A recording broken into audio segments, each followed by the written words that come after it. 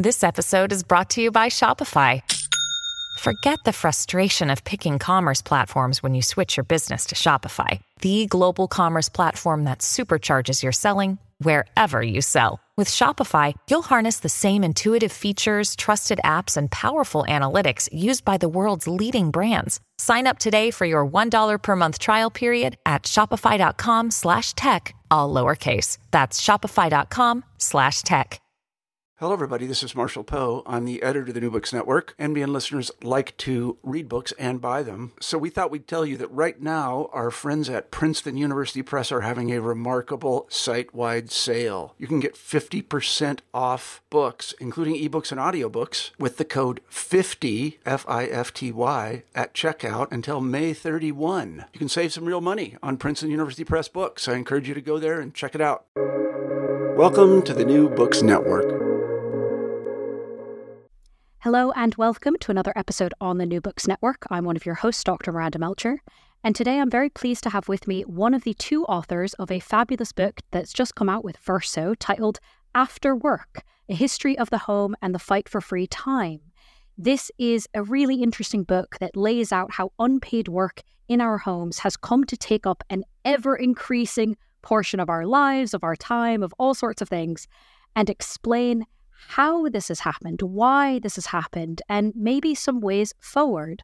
The book is written by Dr. Helen Hester and Dr. Nick Srnicek, and I'm very pleased to have Dr. Nick Srnicek with me here today to tell us all about it. Thank you for being here. Thank you for having me. Before we dive into the book the two of you have written, would you mind please introducing yourself and perhaps your co-author a little bit and explaining why you decided to write this book together? Sure. So I'm Dr. Nick Srnicek, Senior Lecturer in Digital Economy at King's College London. And my co-author/wife is Dr. Helen Hester, actually Professor Helen Hester, and she works at the University of West London. So the reason we decided to write this book originally had to do with sort of discussions we've been having about what's known as sort of post-work politics. So this idea of trying to reduce work time as much as possible, to try and maximize the amount of free time that people have so they can freely live their lives as they choose. And so I wrote a book in 2015 talking about this sort of stuff. But one of the things that Helen and I discussed at that point and that, sort of felt an inkling was missing was that it never really talked about sort of reproductive labor in the home. So Helen started writing about it. She gave a talk in, I think, 2015 or 2016. And I read through the talk and I was like, this is terrific. Actually, this could form the basis of a book. And so we ended up deciding to co-author this book together. And about, how many years? 7 years later, it's finally out. Well, that's very exciting to have gotten to this point. Can you tell us a bit more about the normative project of this book? Yeah, so it goes in line with all this post-work politics thinking. So, like I said, this idea of reducing work in order to maximize free time. And particularly in this book, we put an emphasis on that free time aspect. So it's in the title. And the reason why we do that is because, too often if you sort of rail against work, people will just think, oh, well, the opposite of work is like sitting on a couch watching TV.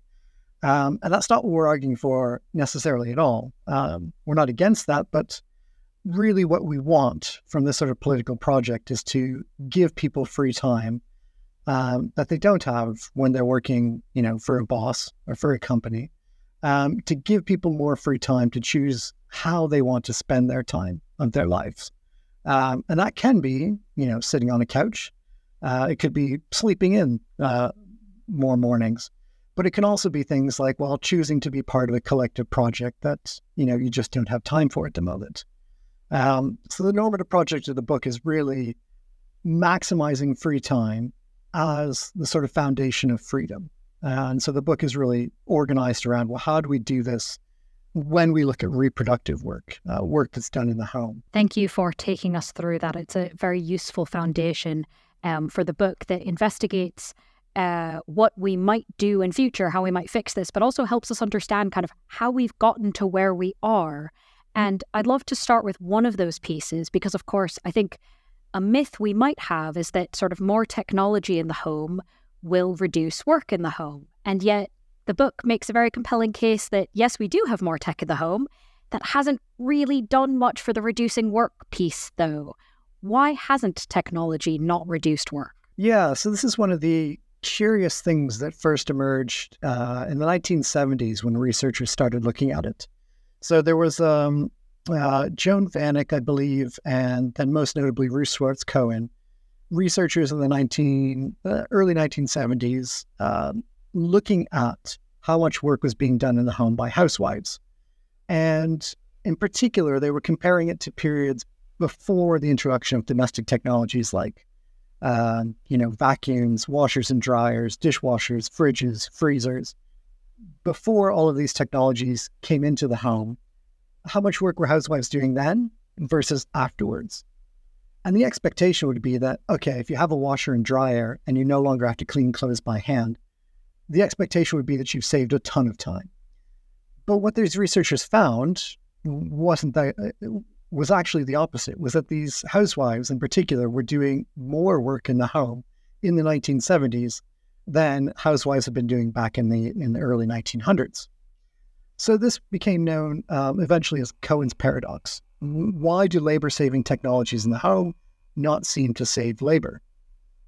And so in our book, we try and continue that line of thinking. So, they were writing in the 1970s. We've tried to show how it's continued, in the 50 years since. The only real new domestic technology from the 1970s onwards has been the microwave, which was sort of popularized in the 1980s.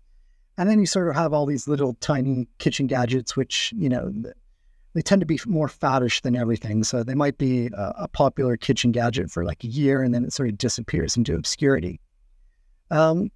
And research suggests that, again, this technology still isn't reducing any sort of domestic labor, certainly not to any sort of significant degree. And so, the question is, well, why is this the case? And in many ways, I would say a good half of the book is devoted to that sort of question. So I won't try and cover all of it right now. But one of the key reasons why has to do with standards, which I think we'll talk about a bit later on, so I won't get into it now, but the expectation of how clean the home is supposed to be, for instance. Another reason why has to do with the fact that these new domestic technologies in the early 20th century, they turned collective efforts at work into individualized efforts at work. And so work that had sort of been once shared amongst a community and was quite, physically burdensome and took a long time, but it was shared amongst a group of people. Suddenly with something like the washer and dryer, it can be done by a single person. And so you see that sort of, that focused nature of the reproductive labor. The other key reason why is because, yes, these devices in the home would save some labor on some tasks, but sometimes they would also introduce new work that had to be done. So things like, for instance, a fridge and a freezer, which, save time that you could cook a big meal and then throw it in the fridge and have leftovers for, the rest of the week for a family. So that saves time, but also in order to be able to purchase these goods, you had to have a car because, supermarkets were becoming larger and they were becoming more distant from people's homes. So you'd have to then go drive to the store, spend your time finding all this stuff, which wasn't always the case beforehand, bagging it all up, packing it into a car, taking it back home. It would end up adding, in some cases, hours of time per week to the sort of work that you had to do in the home. So a fridge freezer saves labor on some aspects, but that same device also causes new work in other ways. And I think one of the more interesting ones recently has to do with the smart home. So if you look at the smart home, one of its promises is that it just makes your life sort of more convenient. I think probably the best example of this is something like walking into a room and having the light just automatically turn on. So, it's not saving a lot of time, but it's saving that sort of act of having to think about and turn on the light yourself. The problem is that the smart home even if it might be saving a little bit of labor, is also increasing a huge amount of labor in terms of having to, monitor updates for all of these devices, having to make sure security is working, having to make sure that all these devices talk to each other in the proper ways, fixing sort of IT problems that end up coming up. The printer, I think, is a really good example. If you've got a printer at home, like, these things break down all the time. And the same thing goes with smart home devices. So the promise is that they're going to save some labor, but in fact, they're creating all these new tasks. So for all these sorts of reasons, that's why, domestic technology hasn't really reduced work in the home. There's a lot of things that, as you said, we're going to, I think, get further into. And the first one I'd love to discuss is this idea of we have a lot of new technologies, but as you said, they're faddish or they add a lot of labor. In fact, the example you gave of kind of the most recent useful one is the microwave, which is, not necessarily what we'd consider as the cutting edge of technology. So why don't, we have a bunch of new technology. Why don't we have the technologies we deserve, the technologies that would cut down on these things, and how might we get them? Yeah, so another sort of curious thing we came across in the book was, again, the complete lack of technological development from the 1970s onwards, with the exception of the microwave, but it was actually invented back in the 1950s and only became popularized in the 1980s. You see a real absence of any sort of technological development from the 1970s onwards. And this is particularly curious because it's also the period when the idea of having a housewife stay at home and do all the work in the house is disappearing. Women are moving into the waged workforce, and suddenly you don't have somebody devoted to taking care of the home. And, the story that's told about capitalism, for instance, is that, well, if there's a demand for something, then some, aspiring entrepreneur will come along and innovate and create something to fill that demand. And you would expect that as women are moving into the waged workforce, that there would be a surge of new demand for domestic devices to help out with the home. If there's less people, less time available to take care of the home, well, maybe we need new technologies. But that's not what we find. We don't really find any new technologies coming about. I think a core reason why has to do with the fact that the answer for so many households, particularly middle class, upper middle class, and the wealthy, is that instead of buying a sort of an expensive technology to solve a problem, they've instead turned to cheap, often immigrant labor in order to provide the same sort of labor. So for instance, you can buy an expensive Roomba. I think, the top of the line one still costs like £900 or something. You can buy a very expensive robot vacuum, or you can simply hire a cleaner to come in and do a much better job and clean many more things for much less money. And so we call this in the book, we call it the maids over machines principle, the fact that the solution to the problem of not having somebody devoted to the household anymore, the solution has been to hire cheap labor rather than purchase expensive technology. This has left, I think, a real sort of gap in domestic technologies where, we see fancy new technologies being developed all the time nowadays, but again, nothing that really changes domestic labor in any significant way. Is there anything we could do to change that? I think there is. I think one way is to look at how letting the people who are doing the work, the workers themselves, giving them the tools and the capacities and the resources to be able to create their own technologies. There's a long history, and we try and go through it in the book. There's a long history of actually real sort of, ground up innovation there. Particularly interesting case has to do with things like religious communities, where women are given access to a lot of capacity to develop new technologies for the home. And all sorts of inventions are just created. There's an absolute flourishing of, sometimes tiny little inventions, but other things that, make quite a big difference.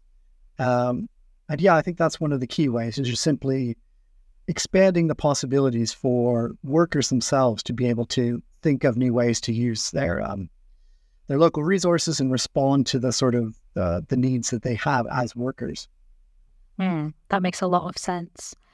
I'd love to pick up on something else you mentioned earlier, this idea of standards, not just for cleanliness in the home, but also for comfort and for parenting and for busyness.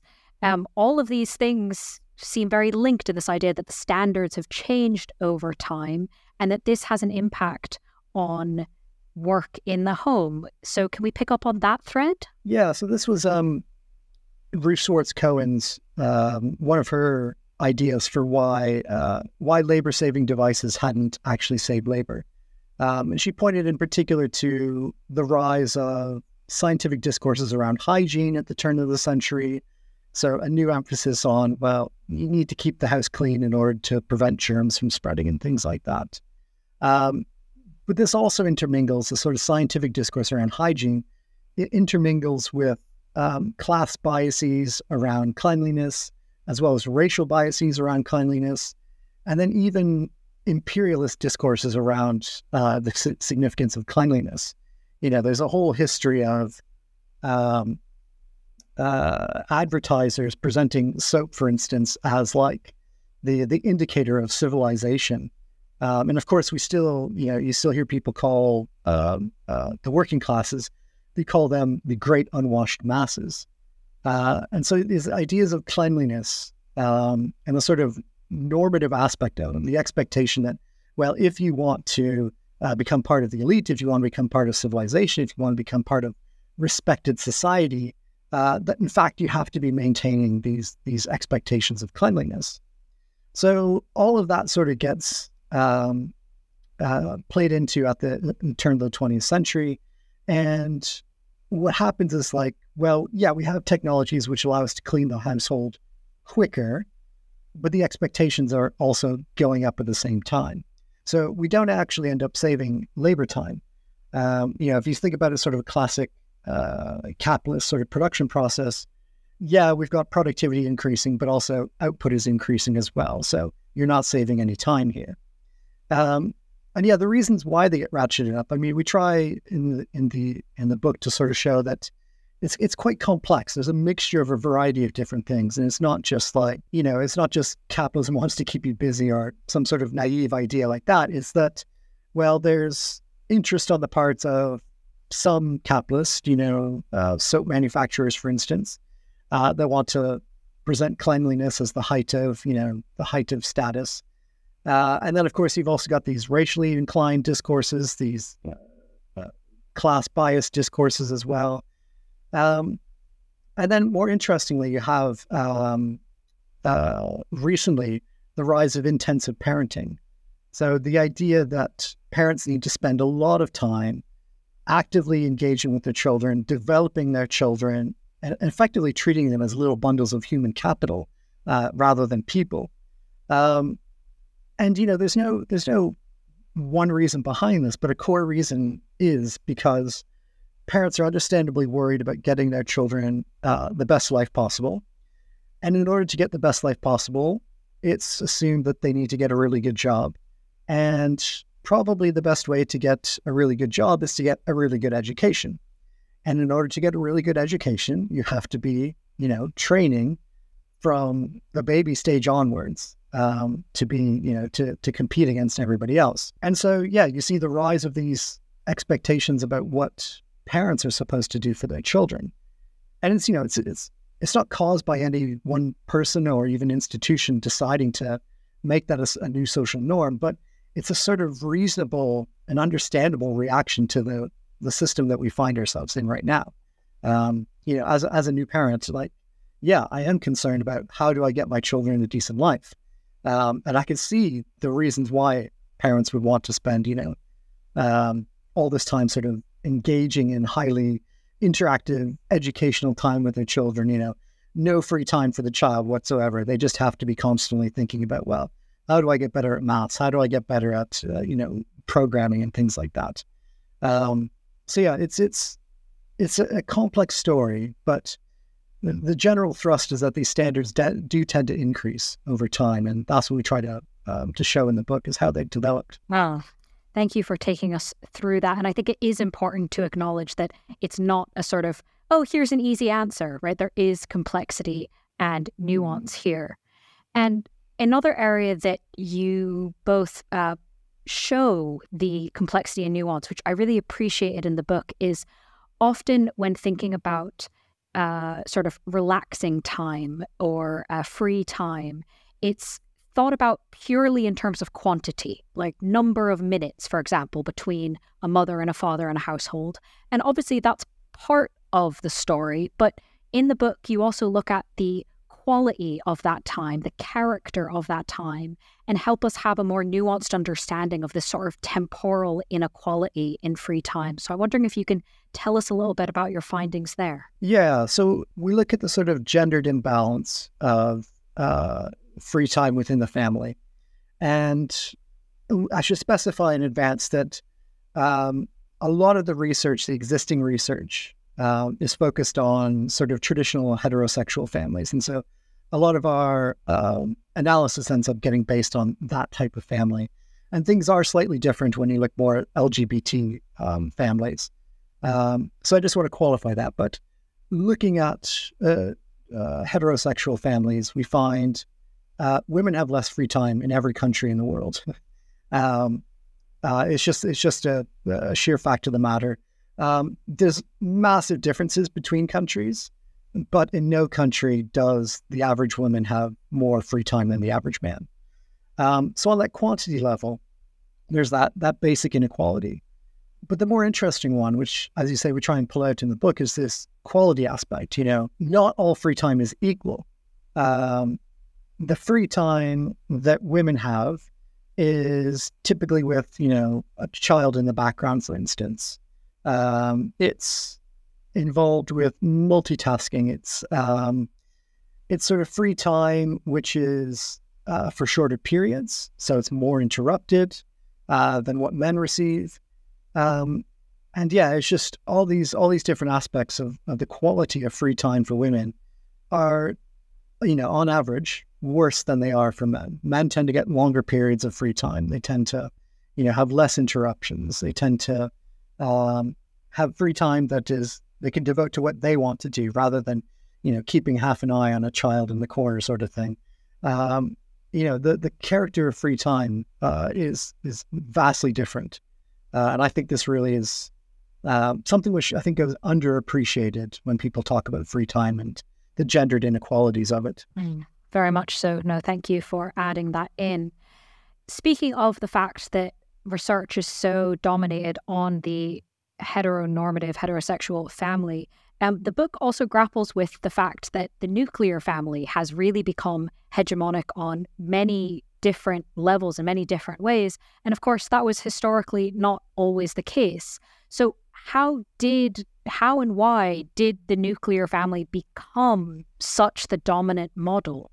Yeah, it's an interesting thing because it's very much taken as a traditional sort of family structure. And as soon as something gets, assigned this category of being traditional, it's assumed to have existed for hundreds of years. But actually, it's not the case. The nuclear family is, there have been instances of nuclear family for hundreds of years, but in this sort of dominant role, it's a relatively recent thing. The story goes back to really the emergence of capitalism. You start to see that work that had been done by both sexes and was done both inside the house and outside the house, but was sort of done on the rhythms of the family itself, rather than being dictated by somebody outside of it. The exception of agriculture, dictated by natural rhythms. But this work, once capitalism came along, you started to have, waged work. And the waged workplace was, the rhythms of it were determined by capitalists, by the bosses. And that became at odds with the rhythms of the household. And so there was, when it first emerged, there was a real challenge of trying to bring these two things together, men and women going out to the workplace, coming home exhausted, and then trying to do the work required for the home. And eventually the solution that was sort of worked out was that, it's going to be men who go out to the waged workforce, it'll be women who stay home. And each of them had their different rhythms of life as a result. And so you start to see the splitting of the gender division of labor emerging at that point. And then you start to see the breakdown of more traditional communities, traditional networks, and more care sort of being focused on the nuclear family, mom, dad, 2 kids, 2.5 kids, whatever the case may be. That sort of model becoming increasingly what has cultural status in the first place. So it's seen as a marker of respectability to have that sort of family. And then eventually it starts to gain a lot of legislative power.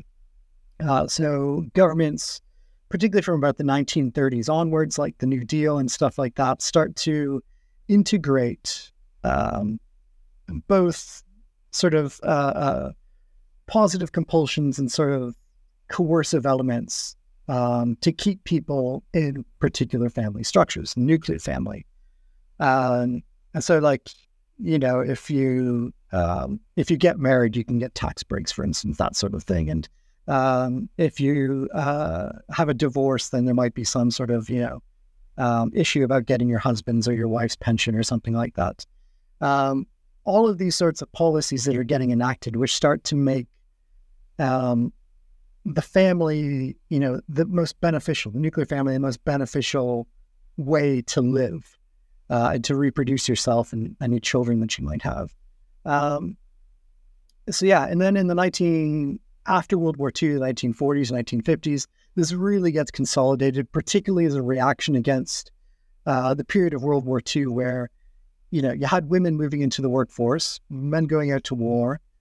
But I think also really interestingly, in the US and the UK, countries which are not known for providing things like public childcare, but because all these women were moving into the workforce, these countries did suddenly provide a lot of reproductive labor collectively. And what you had happen after the war was a real reaction against that. Not from the women. The women, quite enjoyed it, but men coming to want to reassert their dominant positions and pushing women back into the home, closing down all, these childcare facilities, defunding them and things like that. So after the war, you get, I think, the real consolidation of the nuclear family. Now, 2 sort of qualifications of that is that, well, if you're not white and middle class, the nuclear family has never really been the actual way in which you live. There's many, many other ways in which, many other forms of kinship that people have lived in. But the cultural ideal and the policy ideal have been oriented towards this particular approach. The other thing is that the nuclear family from the 1950s onwards has been slowly in decline.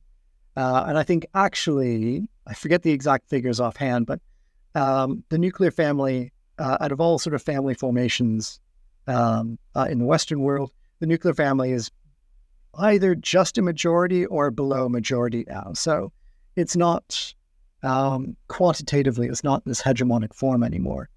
The problem is that while states are still oriented towards providing for the nuclear family as like the only way to provide care. So one example is like, if you have to, for instance, take care of an elderly parent, you can, in many countries, get a carer's allowance to help you financially do that. You can't do it, however, though, if you want to take care of an elderly friend or an elderly neighbor. So it's only if it's that familiar relation that allows you to get the financial, the carer's allowance. So that's, one way in which these systems are still very much oriented to the nuclear family, despite the reality being that that's not the way most people live anymore. Thank you for explaining that. I'd love to move to a different section of the book that thinks about a different aspect of this, but in many ways, there are some very consistent themes with what you've just been discussing, especially this idea of kind of a hegemonic, dominant mental model, even if it's not necessarily kind of what everyone actually does in practice. Thinking about how the physical space influences this work at home, can you talk us through domestic realism and how it influences the spaces that we actually have and live in? Yeah, so domestic realism is, Helen came up with the term And it plays off of Mark Fisher's idea of capitalist realism. Capitalist realism is the idea that we simply can't imagine alternatives to capitalism.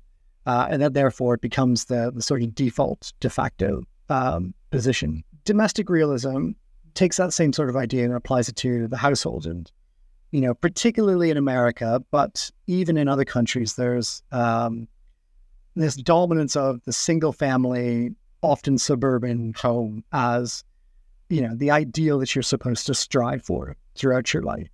And anything sort of, flat sharing or owning, duplex or something like that, all of that is sort of like second tier compared to this detached single family home.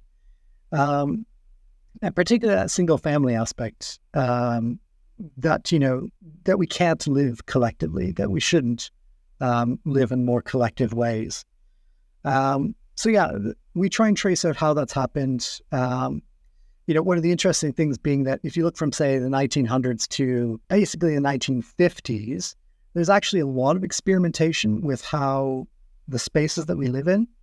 And this is partly because what you have in that period is mass migration to the cities as, countries are industrializing, or you have massive destruction from the world wars, which is suddenly allowing for, the old housing stock has been destroyed.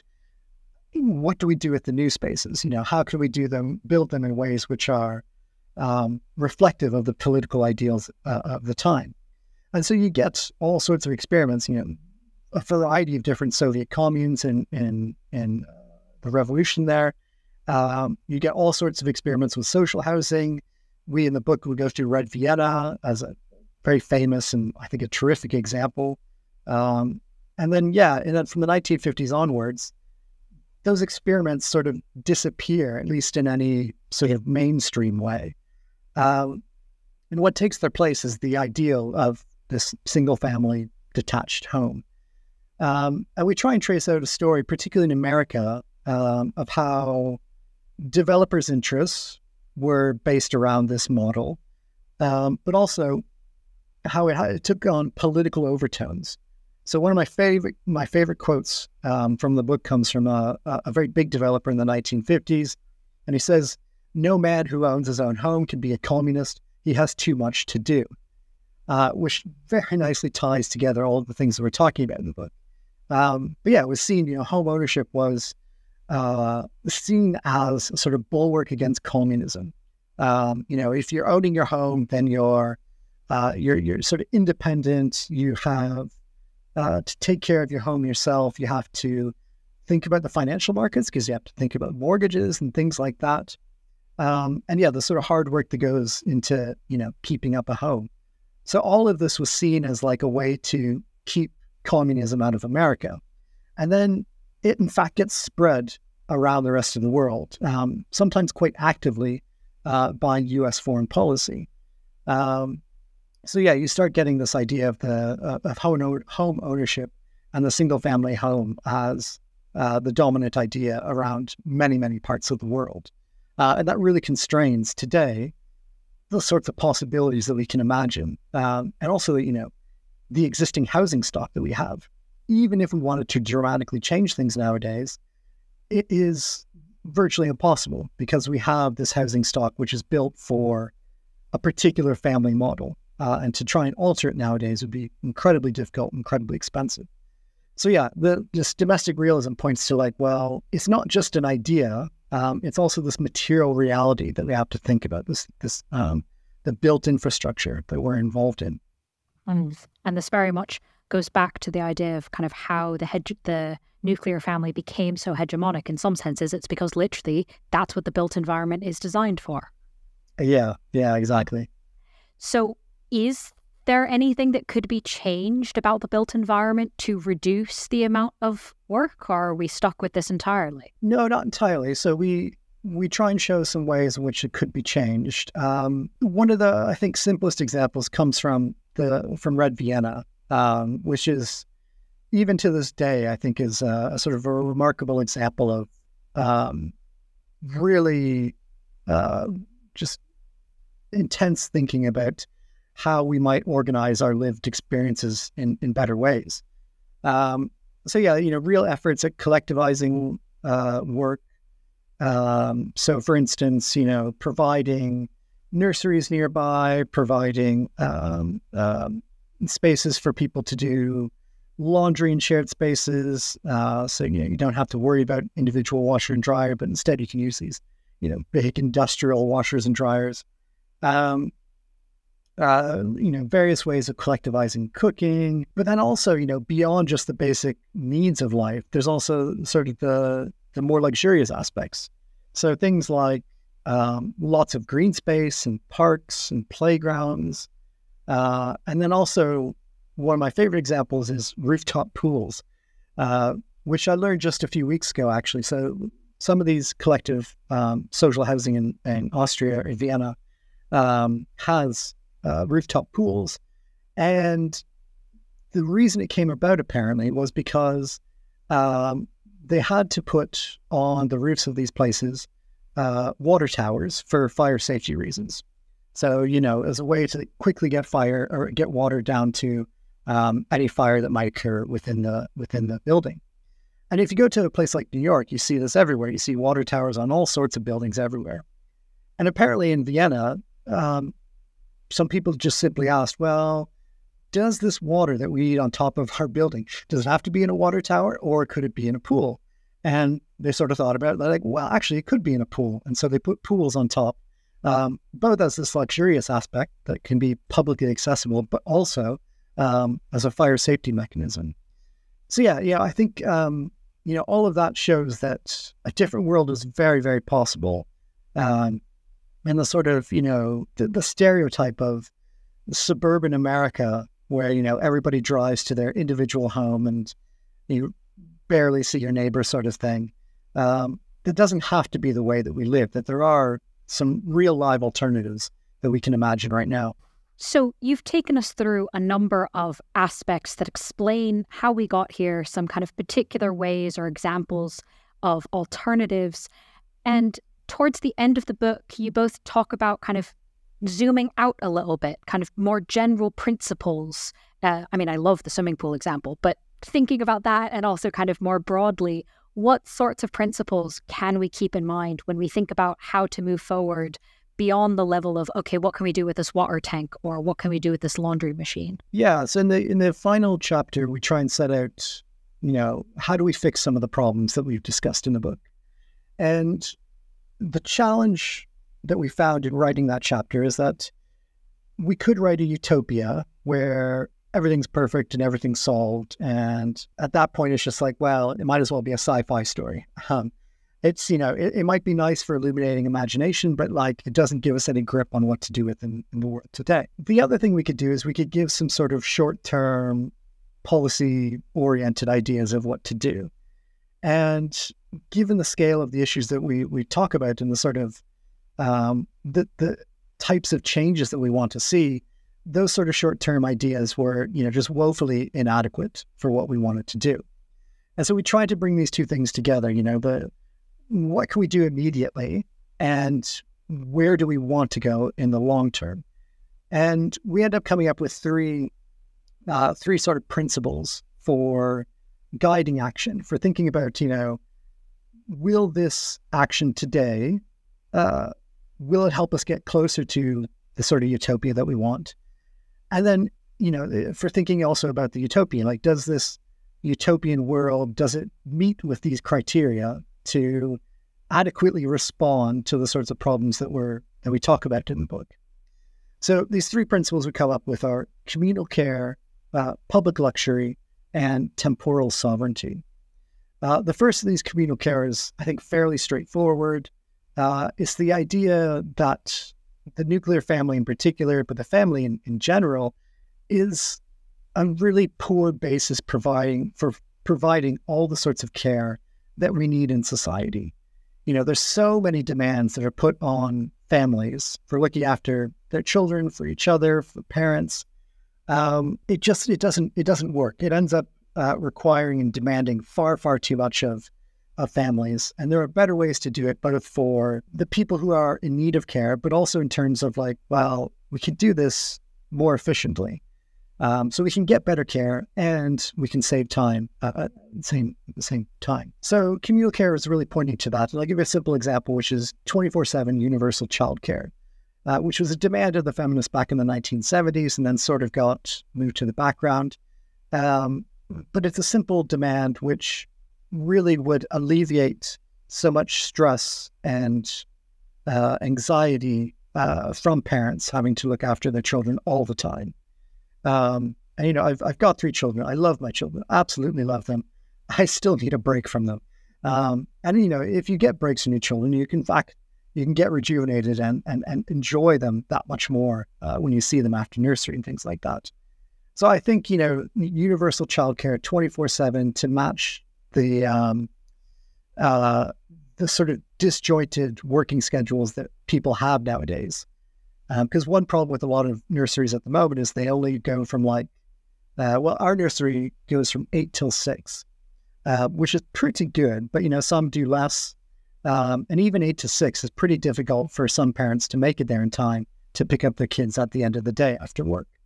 So if you have 24/7 universal childcare, then it resolves these problems. The second principle has to do with public luxury, and it tries to emphasize that, yes, we want to have more collective institutions for caring, but also we need the infrastructure for it as well. So an example here is swimming pools is one example, but also things like long-term care centers, which have been proposed by the think tank Autonomy. And these long-term care centers are sort of community-based centers where carers can come and, people are looking after, for instance, their partner. They can come to these places and have a respite. They can rest up. There would be saunas there. There would be exercise places. There would be, centers or spaces to, socialize with other people. All of this sort of stuff provided to try and, again, alleviate the burdens that are already placed on carers. So yeah, we have to build up this infrastructure, and we have to do so in ways which are not just a sort of bare bones backstop, like so much public infrastructure is nowadays, but instead is actually, high quality, high spec, and really thinking about how can we make people's lives enjoyable rather than bearable. And then the third principle we come up with is temporal sovereignty. And this one really stems from thinking about standards, because the issue with standards and social expectations around cleanliness or parenting is that it's very difficult to step out of those individually. If you want to step out of, the standards around cleanliness, then, people will suddenly not want to hang out with you. You won't get jobs. All these sorts of things will negatively impact your life if you don't meet those particular standards. Similarly with intensive parenting, if you don't buy into intensive parenting, are you disadvantaging your children by not having them constantly learn in order to get the best education and to get the best jobs? So you can't just individually accept yourself from these social expectations. So temporal sovereignty responds to that and says, well, we need to have collective institutions that are determining or helping us to determine how do we spend our time and how do we want to do so in meaningful ways that reflect, individual desires, but then also sort of collective demands without letting these social norms sort of overtake our lives and become uncontestable in any meaningful way.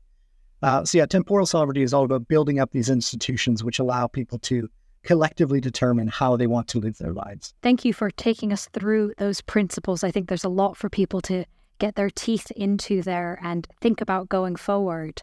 So I only have really one final question that's probably on a slightly less macro scale than how we can fix everything in the future. This book is obviously out. People can go read it. Is there anything either of you might be working on now or next, whether or not it's a book, whether or not it's on this exact subject, that you'd like our audience to be aware of? Yeah. So Helen's working on a book about post-work politics with Will Strong. and that should be out hopefully next year. It's going to be a book which is basically intended as a sort of introductory text to the idea of post-work politics. So I think it'll be really terrific because I think there is no book like that at the moment. And it'll sort of set the terms of the debate quite nicely. And then what I'm working on is something completely different. It's the political economy of artificial intelligence. So I'm sort of interested in how big tech is trying to maintain their power as artificial intelligence sort of transforms their industry, and thinking about how the nature of power changes and how the sort of centers of power might emerge as things like generative AI take off. So I'm trying to chart my way through those sorts of developments. Fascinating. Well, while you both work on those projects, of course, listeners can read the book we've been discussing, After Work, A History of the Home and the Fight for Free Time, published by Verso. Nick, thank you so much for sharing your and Helen's work with us on the podcast. Thank you very much for having me.